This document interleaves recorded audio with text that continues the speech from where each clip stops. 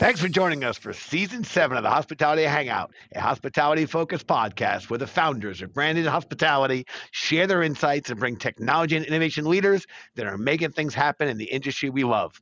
My name is Jimmy Frischling, otherwise known as the Finance Guy. I'd like to introduce my partner, Mr. Michael Schatzberg, otherwise known as the Restaurant Guy. And thanks for that introduction, Jimmy. And to all those listening, feel free to call me Schatsy. Together, we are the personalities behind Branded Strategic Hospitality. We work at the intersection of hospitality, food service, technology, innovation, and capital. And Jimmy, let me tell you, we've got a show today, baby. Got a show. Big show, great guests, super excited. Jimmy, I had a great weekend. I was out at the beach. The weather was great. I'm at the beach by myself because, my family doesn't want to hang with me. So I'm by myself at the beach, sitting there pondering. And all I could ponder was one thing. You know what I was pondering? I'm going to guess. I'm going to take a shot. Whether your air conditioner was going to be fully blasting when you got home or not. No, that's 67, 68 at all times, 24/7. No, Jimmy, I was pondering, where would an operator go to find all the best-in-class technology and innovative solutions to run their business today? Where would they do that? I know. Yeah. The Branded Marketplace. I say you got to go to brandedmarketplace.com. That's where you're going to find everything you need to run your business efficiently today with some of the most creative, incredible solutions. And I got to tell you, if you have a great solution out there, great tech, great innovation, great service provider, and you're selling into this space and you want to get on the marketplace, Jimmy, just email me, marketplace@brandedstrategic.com. We'll onboard you in minutes. Jimmy, thousands of operators have already used this. We have 500 companies on selling their incredible products. And do you know what it costs to be on the marketplace, Jimmy? Very expensive. This has to be very, very expensive. From what I just told you, and I mean, you know the price. I don't tell you. There's no baby formula. Gas is $8. I mean, yes, it would be very expensive, but it's free, Jimmy. Even in this time of inflation, we're still giving it away for free. 8.5% inflation. We have no inflation, Jimmy. That's right. No inflation. We just give it away. How do we make money, Shaq? We're still giving it away. How do we make money? Volume, Jimmy. Volume. You just keep giving it away. Eventually, our guest is going to tell us how you make money in volume. Yes, he is. All right, let's jump into it because we really do. We have some hospitality royalty today. I'm not joking around. 100%. Very excited for today's episode. Our guest is our friend Stratis Morfogen, founder of the Brooklyn Dumpling Shop. For our non-New York listeners thinking, what the heck is this Brooklyn Dumpling Shop? Let me tell you something, and I promise I'll even do something my attorneys would beg me not to do. I guarantee this is a brand that will soon be a household name across the country, as they have franchising plans for 500 units in the next 5 years. And if Stratis sounds familiar— It's 5 months, Jimmy. Is it 5 years or 5 months? It's 5. Let's give him a break. 500 stores, Shatz, 5 months. Even Stratis can't pull that off. Stratis we're talking about here. Listen, he is one of the most innovative names in the New York City hospitality scene, not just today, not just this decade, for decades. So with all that being said, Stratis, He's 260 years old, but he looks great. We'd love to have you take the lead. Please give us a little background about yourself and, of course, your pitch, and tell our listeners about the Brooklyn Dumpling Shop. The Brooklyn Dumpling Shop, please. First, thanks for having me on. And wow, I hope I passed those beautiful introductional hierarchy terms. I mean, I'm very flattered by that. Yes. But anyway, thank you. Let me go back a little. For 17 years, I've owned Chinese restaurants, but I come from a Greek diner background where, my family was like that typical Greek family with like 14 different types of restaurants. Basically, from the womb, I've been doing restaurants. And basically, when the last 17 years I've owned Chinese restaurants, I had told my dad, who owned the Chelsea Chop Houses, one of our last conversations, and I said to him, I'm going to bring back the Chelsea Chop House. I don't know how I'm going to do it, and I don't know what the menu is going to look like, but I'm going to bring back my dad's brand from 1956 to 1985. So as I just sold my last Chinese restaurant, I said, when you go to a chop house, the menu is just hasn't really changed in 150 years since the Irish brought it to us in the 1850s. And they basically landed in Brooklyn, and there were about 11 chop houses. It became cream of spinach, baked potato, chop houses, shrimp cocktail, lucky if you get a lobster with some crab. And I said, you know what? When I go to a chop house or a steakhouse, which I love, my wife doesn't eat beef. And I saw that she was kind of having a hard time with it. And basically, that's how we created Brooklyn Chop House. I married Beijing Chinese food to an American steakhouse, and I made both cultures true to each other. And with that said, we created a concept of lobster, steak, and duck, LSD, salt and pepper, ginger, garlic lobster, prime dry aged steak, married with authentic Peking duck. And there's never been a table that's put that ultimate surf and turf all on one table, done right and done respectful to each culture. Make a very long story shorter, is that when we got down to the appetizer, I said, I don't want to do a burger at my chop house. I don't want to do French onion soup or lobster bisque at my chop house. I want to do zao bang. I want to do French onion soup dumplings. But traditionally, technical and methodically done like a Chinese restaurant. But the fillings will be diner classics like French onion soup in a dumpling. And then it came down to like, let's do a burger. Let's do bacon cheeseburger shumai. Let's do Philly cheesesteak. Let's do pastrami, the Reuben. When you make the Reuben dumpling, you're dipping it in Russian dressing, mustard with the pastrami. So everything that was once a sandwich, I converted it into a dumpling. So when we opened in 2018, we doubled our projections. The restaurant just went gangbusters, and everybody was ordering a bunch of dumplings. There you go. Wow. This is no joke. For all you listeners out there who don't have video, we just got a big box of Brooklyn Dumpling Shop dumplings. Oh, wow. This may be the best podcast I've ever had. So to bring your question full circle, basically at that point, I said to my partners, I want to do a 2-ounce sandwich shop. And like, what the hell is a 2-ounce sandwich shop? I said, it's just let's go to peanut butter and jelly. Let's go to Tex-Mex. Let's go to chicken wings. Let's go, keep going. Let's do the bacon, egg, and cheese croissumpling, which we just got the trademark for, a croissant hybrid of a dumpling. Let's just make this into a sandwich shop. And this way we'll be creating we'll be reinventing and reimagining 2 subcategories, dumplings and sandwiches. I love it. Hold on, Stratis, let me give you something. I want to give you something. Hold on, I have an idea for you, a tagline. Get ready for it. Dumplings reimagined. Oh, wow, that is Jimmy. Jimmy, you've done it again, Jimmy. You've done it again. You can have it. Wow, that's priceless. You can have it. Priceless. You can have it. And listen, Stratis, no charge for Jimmy's first idea. My gift to you. Idea. Did you look at the box? Oh my God, it's on the box. Jimmy, he knocked you off. He knocked you off already. See, in the digital age, everything's fast when I'm going to knock something off.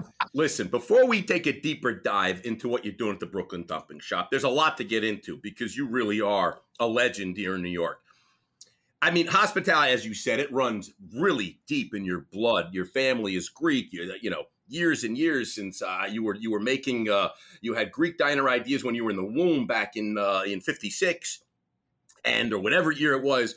67. But 57, but 67. 67. In 67 you were doing things. What are the guy? 67. But your grandfather was a restaurant operator. I mean, you go back a long time. Let's take a deeper dive and get a little bit more. I mean, you brought the Fulton Fish Market, the famous Fulton Fish Market, online in 1997. You were the founder of, a New York staple. Jimmy Knight, Philippe Chow. That was, I don't know how many stores you had, but they were all over the place. And that was unbelievable. We loved that. And now you're an author. An author writing books. I just saw you. I don't know, it was a poster somewhere. I just saw you're a famous author now.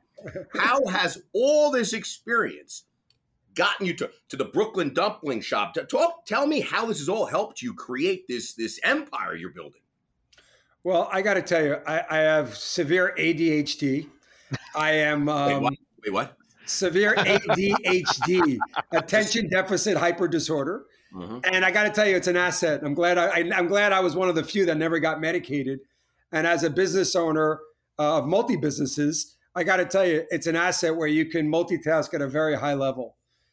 So with that said, yeah, my grandfather had the first Greek restaurant in New York from 1910 to 1975. My father had about 14 restaurants from 56 to 2005. I grew up in this business.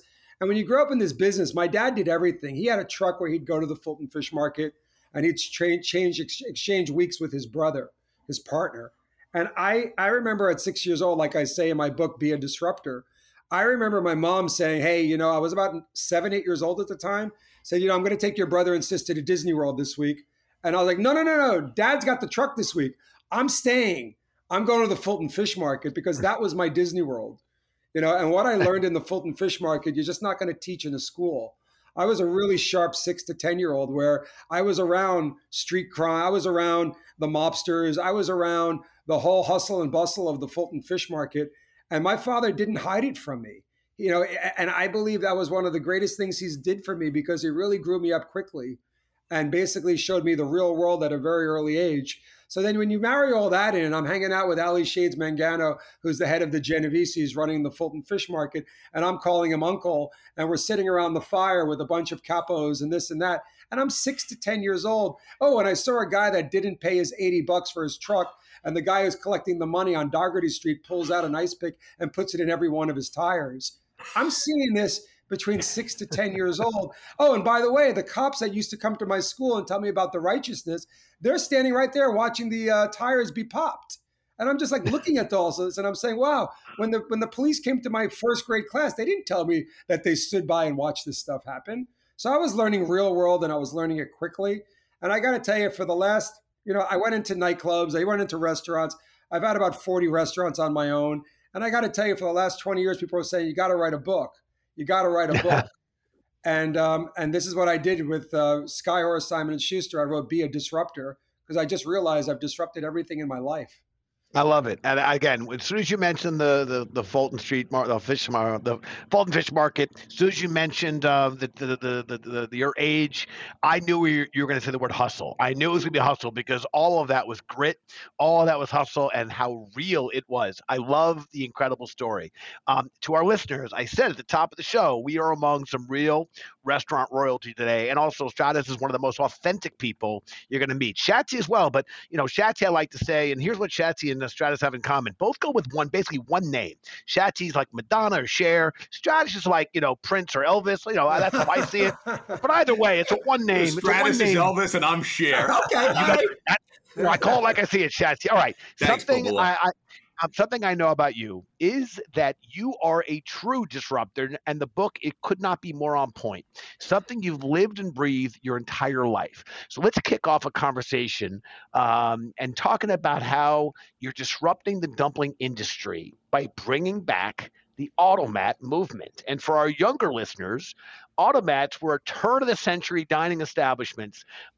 There was a wall of coin-operated cubbies that contained hot foods and beverages behind glass. They provided quick and delicious meals to hundreds of thousands of diners a day at low prices, thanks in part to the waiterless or waitless service. Sound familiar? Waitless service? All right, Stratis, all you, baby. Yeah, it's funny. The first words you just said were very important. You said the dumpling industry. Well, there is no dumpling industry. And that's why we were creating our own lane. That's what's incredible about this, is that dumplings are loved by everybody, but there's not one group or there's not one lane that's been created. Everything else has been over explained. Burgers, pizza, Mexican, everything has been so overly explained. But dumplings and dumplings, I think the Jews call it kreplach. Yeah, and you know what? That was a great hit, because every nationality has a dumpling. They have something with carbohydrate wrapped around a protein. That's basically what it is, from pierogies to baklavas to everything else. Every culture has a dumpling, but it's amazing to me that we walked into a completely untapped market. And like you said, with the packaging that we've done, we've reimagined dumplings and we've reimagined sandwiches, because we've combined the two. And that's where Brooklyn Dumpling Shop was created. And in regards to the automat, I learned that 7 out of 10 restaurants fail within 3 years. Number one reason is excessive payroll. I knew with driverless cars, it was time to bring the consumer the control of their ordering by their smartphone. And that's what we did. We allowed that TikTok generation, 13 to 30, because that's how they live. They live on their phone. Why not give a restaurant that speaks to them? And that's what we did with Brooklyn Dumpling Shop, and reinventing the automat. Because the automat, like you said, you dropped a few coins in at Horn and Hardart. You had to go wait to get change. I also wanted to realize why the automat failed in the 70s. And basically, technology failed the automat, and now technology is bringing it back. Yeah, it's awesome. Thanks for that. And I got to tell you, so you may be the most tech-forward operator we've had so far. And I got to tell you, it's incredible, because, you're like us. You're an old-school operator, old-time operator. No disrespect, but we're of the same age. We've been in the business a long time. but yet you are so forward thinking that this dumpling shop, your Brooklyn Dumpling Shop, correct me if I'm wrong, 0 employees to operate day to day with regards to the interaction with the guests, 24-hour contactless ordering in these lockers that are heated for pickup. You can get a customer in and out of there in like 30 seconds. So just walk me through this. Walk our listeners through this. How does a store operate? And who's making these dumplings at 2 o'clock in the morning? So the beauty of it is the people that have tried to reincarnate the automat have failed. And the reason why they did is they made the whole restaurant one wall-to-wall automat. And they didn't have the technology. These were more like Amazon lockers, and Amazon lockers don't compete with what we're doing. So what we did was make it half automat and half glass kitchen. So now the consumer, especially in these days and times, they want to see that kitchen being spotless. They want to see that everybody's wearing their gloves and their hats and their facial wear and everything is done properly, because the automat can give people anxiety when they don't know how the food is being done behind them. So we've made every Brooklyn Dumpling Shop half automat, half glass kitchen, with the dumpling machine right in front of you on the other side of the glass kitchen being made in front of you. So everything is still cooked to order. And what's beautiful about this is that the only reason why I have a greeter in the front, and that's one greeter, is because we do serve alcoholic beverage. We have to double check IDs. And the other reason is I double check on sanitary. I make sure the tables and the floors and the garbage and all that's handled. But another reason is like the 35 and over crowd, which really walk in and think, wow, they get quite intimidated. They say, do I need an MIT degree to just get a meal or get a snack? And the truth is the greeter will be right there and say, hey, come on, first time here, let me show you how this works. And then we've had incredible feedback on people that said they had 1 foot out the door. They didn't want to stay. One 60-year-old woman told me. And she said, when the greeter showed me how to do it, I got to tell you, I've been to a Chipotle, McDonald's, and a Starbucks in the last 6 weeks. And I've been to your shop 5 more times. And I will tell you, I can't look at a cashier the same way. We shouldn't have cashiers in our industry the same way we shouldn't have toll booth clerks on highways. Jimmy loves the toll booth. I love waiting online for the toll booth. Yes, wait online. And just add, and we shouldn't have umpires behind home plate. Ooh. It should be all high tech. That's a good argument there. I got to tell you. So listen, that's a whole other podcast there. Oh, by the way, there is some argument there. Set the strike zone. Let's go. Let the you don't have umpires at the U.S. Open anymore in the tennis lines. But I digress. All right, not to play devil's advocate here, but the real fear among at least some, if not maybe many, restaurant employees is that their jobs will soon become obsolete with the rise in technology and robots. But I know your stance. I'm basically throwing it to you. That you're actually saving jobs. Please share your thoughts on this, my friend. So I just spoke at the MURTEC conference in Vegas for over 1,000 people. And one guy took the mic and stood up and said, look at this yuppie asshole stealing jobs. And then the commentator, the moderator. Who was the yuppie asshole? Yeah, that was me. Sorry. I love being called a yuppie at 54 years old. I was going to say, cool. That is the ultimate. I said, the moderator's like, hey, no profanity. Hey, I go, no. Allow it, because I'm humbled that he's calling me a yuppie. And I agree. And I could take the criticism, because what he's saying, there's 100 more thinking it. So let me answer it, because obviously this person is not in the restaurant industry. So I don't even know how he got here to the MURTEC conference, but let me answer it. I had to get a little shot in on him. Yeah, jag in there, yeah. So I said, very simple. 7 out of 10 restaurants fail within 3 years. The number one reason is payroll, excessive payroll. I didn't create the automat for safety. I created for economics and efficiencies. And the reason why these businesses go out, because the average payroll is 32 to 35%. It even goes higher if you're not hitting your numbers. And with that will take you out of business very quickly. Can you imagine having, like, the reason why 7-Elevens don't go out of business? They got one person in the back and they can run the whole place. But can you imagine that there's a Brooklyn Dumpling Shop that's not doing the numbers or what have you, or marginally breaking even? That dumpling shop is not going to go out of business with a 15% payroll. It's not going to go out of business. So I said to them very clearly, if 7 out of 10 restaurants are failing because of 30 to 40% payroll, and we have a method, and it's proven now, it's not just hype, that you can bring this down to 14 to 18%, you got a chance of not just surviving, but thriving. Thriving, yeah, 100%. And remember this, it's Food Institution Magazine, it's a statistic. For every one food job that's lost, there are 10 other industries that lose a job. Think about it. When you lose a job at a restaurant, 10 other people lose their job, from the vendors to the shoe shine guy. The whole flywheel. It's a horrible trickle down. Horrible. But 10 people for every one food job get lost. So if you do this math, and you can see now possibly 7 out of 10 restaurants have a chance at success, we've not just saved a restaurant or a restaurateur, we've saved an industry and we've saved jobs. And everything was crickets and everybody clapped their hands and it was case closed. 100%. So listen, let's talk about creating jobs. Let's talk about your franchising plan. Because we had Dan Rowe, who from FranceSmart, a founder and CEO of FranceSmart, who we had on the show just a couple weeks ago. And for those of you who don't know who Dan is or missed it, Dan is one of the, I think Stratis, I think you called him the Forrest Gump of franchising, because he just knows what a good idea is. He is really. And he called me the Willy Wonka of dumplings to the Wall Street. And I got to tell you, I like it. That's why you guys are good together. He is really, a franchising guru. He's done so many franchises. It's hard to list them right now. But you are now franchising the Brooklyn Dumpling Shop. And by the way, franchising is a great way. You are literally creating jobs and helping people create jobs with franchising. We think it's just fantastic. So let's just talk a little about this. That you opened your first shop, I think was it last year, right? Well, we basically were trying to open January, February of 2020, but then Comrade Cuomo shut everything down. Right. And then we had to basically got delayed about 2 years. But so now you've got your store open, and now you have in contract, you're on track to open 125 Brooklyn Dumpling Shops by 2023.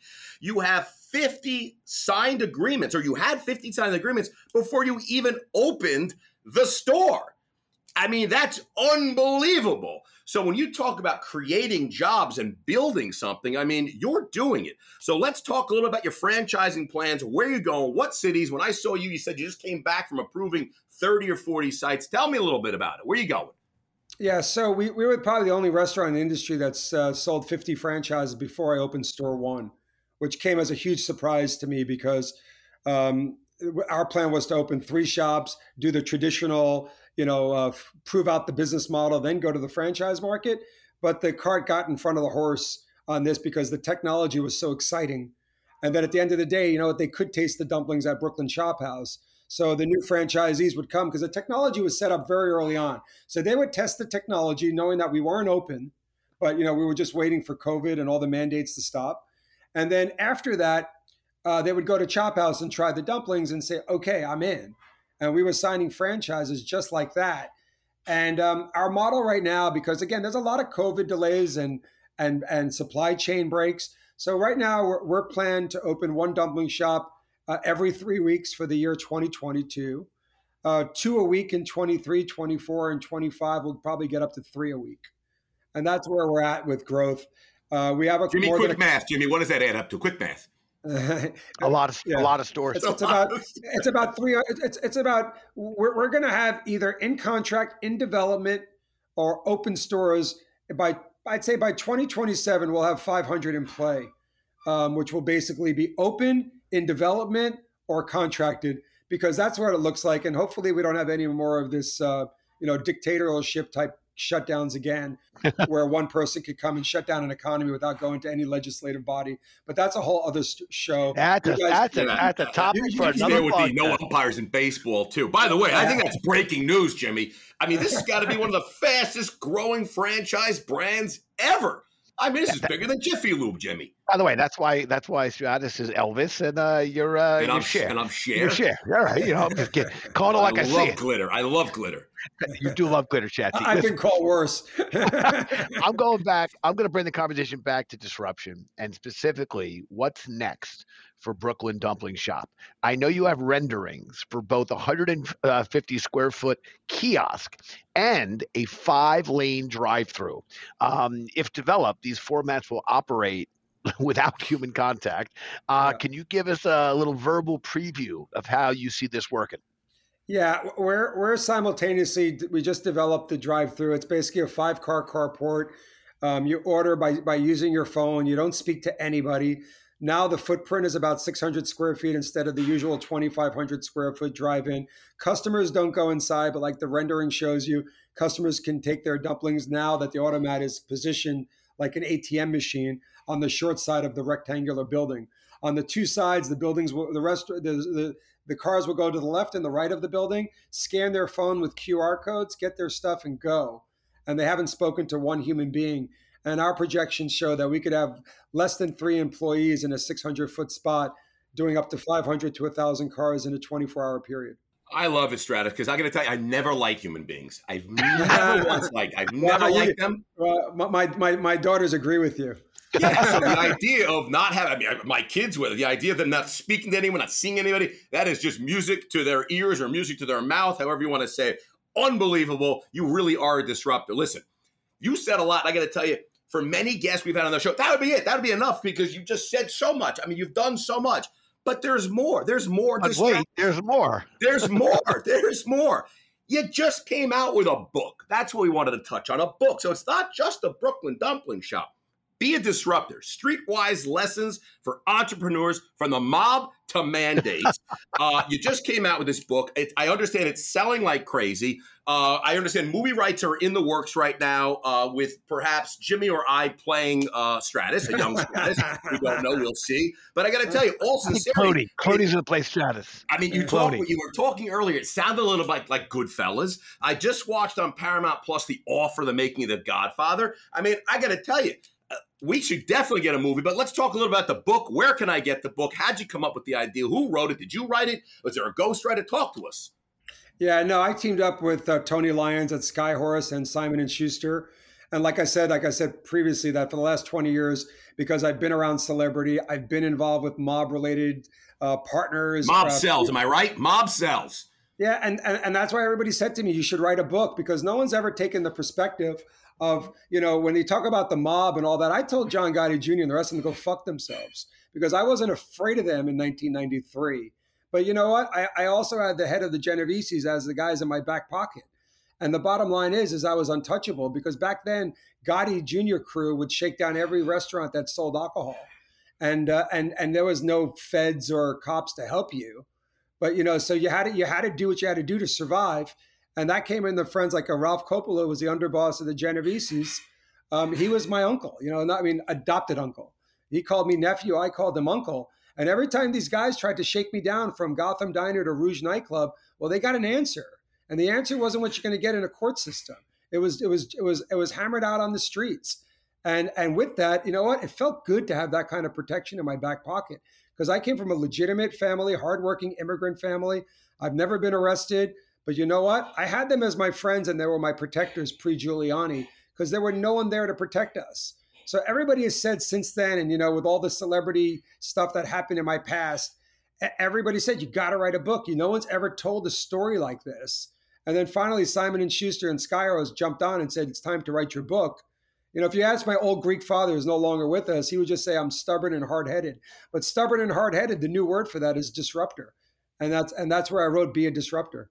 I like it a lot. And now I'm thinking Clooney, not Jimmy for the young Stratis. I went with Clooney. I got to tell you, I see a little Bronx tale here, but again, from a very different perspective. Ooh, then we get a little De Niro in there, maybe for Stratis' grandfather. Yeah. You like what I'm doing there? Thank God, grandfather. Thank God. Aha, I see. All right, like Stratis. We're gonna shift gears a little bit. It turns out that while Schatz and I started the podcast because we love to talk to people, and no one likes talking more than Shatsy. Stratis talks pretty good too. Me too. It's good. We learned along the way that sometimes our guests have questions for us. So let's kick off Talking Back, where we offer the microphone to you, our friend, our guest. Nothing's off the table. The microphone is yours. I already got my answers to my questions. My questions are not everybody can handle the truth.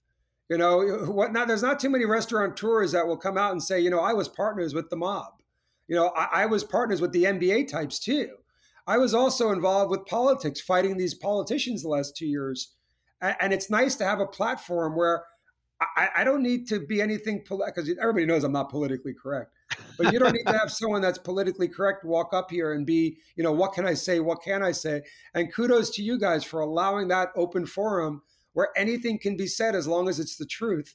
And that's what I'm about. So I appreciate you guys having me on.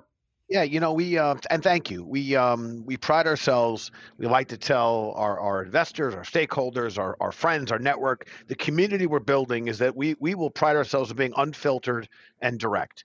We will do our best to also be, of course, professional and respectful in the environment that we're in. We are investment managers. We're running an investment platform. We also run a whole bunch of 25 restaurants here in New York City. But most importantly, we want to be direct and unfiltered. Sometimes our job, and I know it's not a nice thing to do, but sometimes we have to tell people they have an ugly baby. Someone's got to say it. I always let Jimmy do that. Yes, Jesse lets me do that. But sometimes an investment is just not right. Sometimes the CEO, made a bad decision, and candidly, decisions, mistakes, bad decisions. They're just you make the best decision you can at the time that you're making it with the information you have available to you. It's easier to call that a mistake, but it's not a mistake. It's just you made the best decision you could at the time you made it. And by the way, we make mistakes, missed on some investments I wish we'd have done. But at the end of the day, I think the unfiltered, I think the honesty, I think being direct is what most people want. I think some people are uncomfortable. They think it's confrontational. It's not confrontational. Just be assertive, express yourself, but be honest. And I think Stratis, you and I will say, I've said Schatz is one of the most authentic people that I've had the privilege of knowing for decades. And ever since I met you through this journey, I felt that similarly, you're a very authentic, real person. And I appreciate it because you're gonna get it straight. And on this podcast particularly, you're sharing it straight. So thank you for that.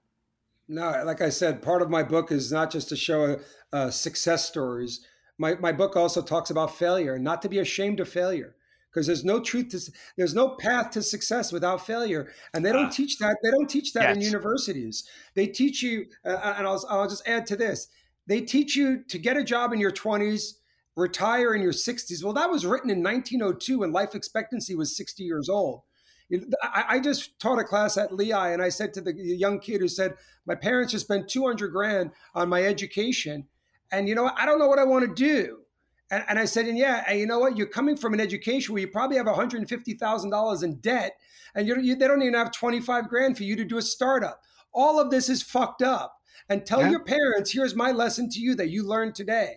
Here's my lesson to you at 22. I want you to fuck it up in your 20s. I want you to fail. I want you to continuously take high risk. And then I want you to fix it in your 30s. Start making money in your 40s and then retire in your 80s, because that's the real deal in these times, not in 1902. Do you get married in this plan? Is there marriage in this plan? A few times, yeah, like me. You got to at least 4 times to get it right. Of course. Three's a charm.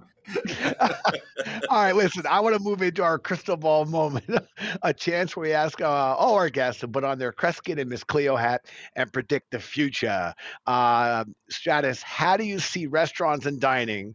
I actually think I know which way you're going to take this, and I'm going to agree with you. Let's hear it. But how do you see restaurants and dining 2 years from now in relation to hospitality and technology? Well, I got to tell you, as I jumped up and down in 97, telling all my fellow restaurateurs that you need to take this thing called the web seriously. Well, a lot of them got exposed during COVID when they didn't even have an online platform. They didn't have social media. They didn't have any of this. Unfortunately, and it hurts me to say it because I'm not politically correct and I'm brutally honest, is that the hospitality industry has always been late to the tech game, and we always get exposed. And it just behooves me. Why? Why do we want to have cashiers? Why do we even, when you have a 6-person kitchen, there are robotics for the fryer. Why do you want to pay $25 an hour to drop a fryer for 4 minutes and lift it?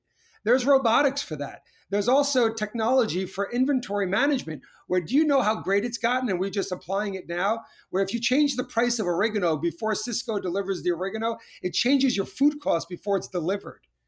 That's the kind of software that's out there that takes away the burdensome of high payroll. But unfortunately, and I hope to God I'm so wrong, but again, hospitality will be late to the NFT game, the metaverse game, and embracing technologies to make their models more efficient and more effective, and in turn, leaving bigger profits for the people that invested in you. You are spot on, and obviously you left Jimmy speechless, which is, you can't leave Jimmy speechless. It was perfect. It was Perfect. In fact, I'm inspired, Chats. You know what? Stratis inspired me. You and I should launch an investment platform dedicated solely to food service and hospitality tech and innovation. Okay, Jimmy, so I love this idea you have. Aha! This will be the first time I've spoken about it. I'm at the final print for a Shark Tank Meets the Profit called the Disruptor. Yes. And we're almost signed on, and it's most likely going to be on a major network. And that will be a show where consumer advanced products and food tech companies of hospitality, of retail, like restaurants that want to embrace technology, we fund them on 4 rounds. And basically, we go through the whole 4 rounds with them all the way to a liquidity event. I love it. And that's breaking news. Jimmy, is that breaking news? That is breaking news. Disruptor. It's not done yet. Starring Stratis from the Brooklyn Dumpling Shop. And my co-star is legendary too. So it's getting really close to announcement. Well, Stratis, I don't know if I can do it. I got to check my schedule. I appreciate you thinking about that. I am legendary. Thank you. I appreciate that. Yes. I have to check my calendar. But I think we'd be great. I think we'd be a great team, you and me. And we can bring Jimmy on there too. I like it. You, Jimmy, the Disruptor on NBC coming this fall. I love it. Is it NBC? I didn't say that. NBC. I didn't say it. Jimbo, we are breaking news. I need to know why you said that. It was all over your face. It's written all over your face. Are you kidding me? It's not done yet. It could be ESPN. It could, you never know. You never know. Yeah. All right, but listen, this is great. We got one more segment to get through here. Stratis, it's the branded quickfire. Like the Brooklyn Dumpling Shop is the hottest franchise in the country right now. Branded quickfire is the hottest segment. Everyone loves it. I'm going to ask you 5 lightning round questions. Don't think too hard. First answer that comes to mind. Are you ready? I'm ready. Favorite dumpling flavor? Peanut butter and jelly. Where are you getting dinner from tonight? Oh, that's a good one. Parmigiana in Southampton. Oh, nice. Love that. What is your favorite food city in the world? I gotta say, tied with Dallas and Austin, Texas. Ooh. Interesting. Where's your favorite place to travel? Greece. If you were to challenge Jimmy Rye to a classic backyard barbecue egg spoon race. Barbecue egg spoon race? What's the barbecue egg spoon race? Is it just an egg spoon race? Well, barbecue eggs. I don't know. Oh, okay. Well, who do you have better odds of beating? Out of you two? Yeah. I think you're both going to take me down on this one. But when it comes to, I don't know. I got to see you guys a little bit more mobile. I'm a good competitor, but that's not my lane. I think I'm going to win, Shats, because while Stratis admits to having some, let's say, ADHD issues, and I know you have ADD, and I'm not making light of those issues. Those are real issues. I think both of you would lose interest in this game, be off going somewhere else. You get distracted. I think we'd be making a left, and you'd be going straight. I'd be going straight. I'm like, where did Shats go? Where's Stratis? Where did you guys go? We fell in the pool. I think I would win this, and which one of you guys are getting the silver medal at this point, we don't know.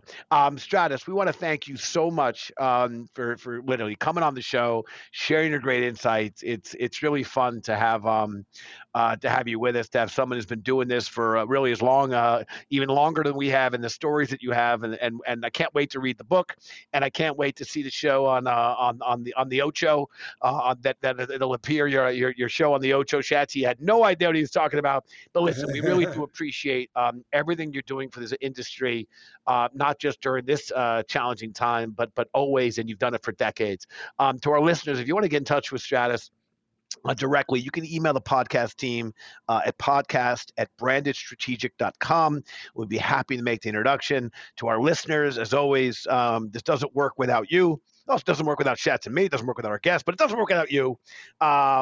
And with that in mind, we very much want to show our appreciation. We know there are hundreds of thousands of podcasts out there, and the fact that our subscriber base continues to grow is something we appreciate. Please join us next week as we welcome our guest. Yes, the former governor, Mr. Cuomo himself. Governor Cuomo will be here on the next podcast. I'm kidding because we don't know. He's going to talk. He's going to I was going to say, you better have me on, because boy, oh boy, that will break all podcast records. Because I will debate Comrade Cuomo. I threw that in there just for you, Stratis.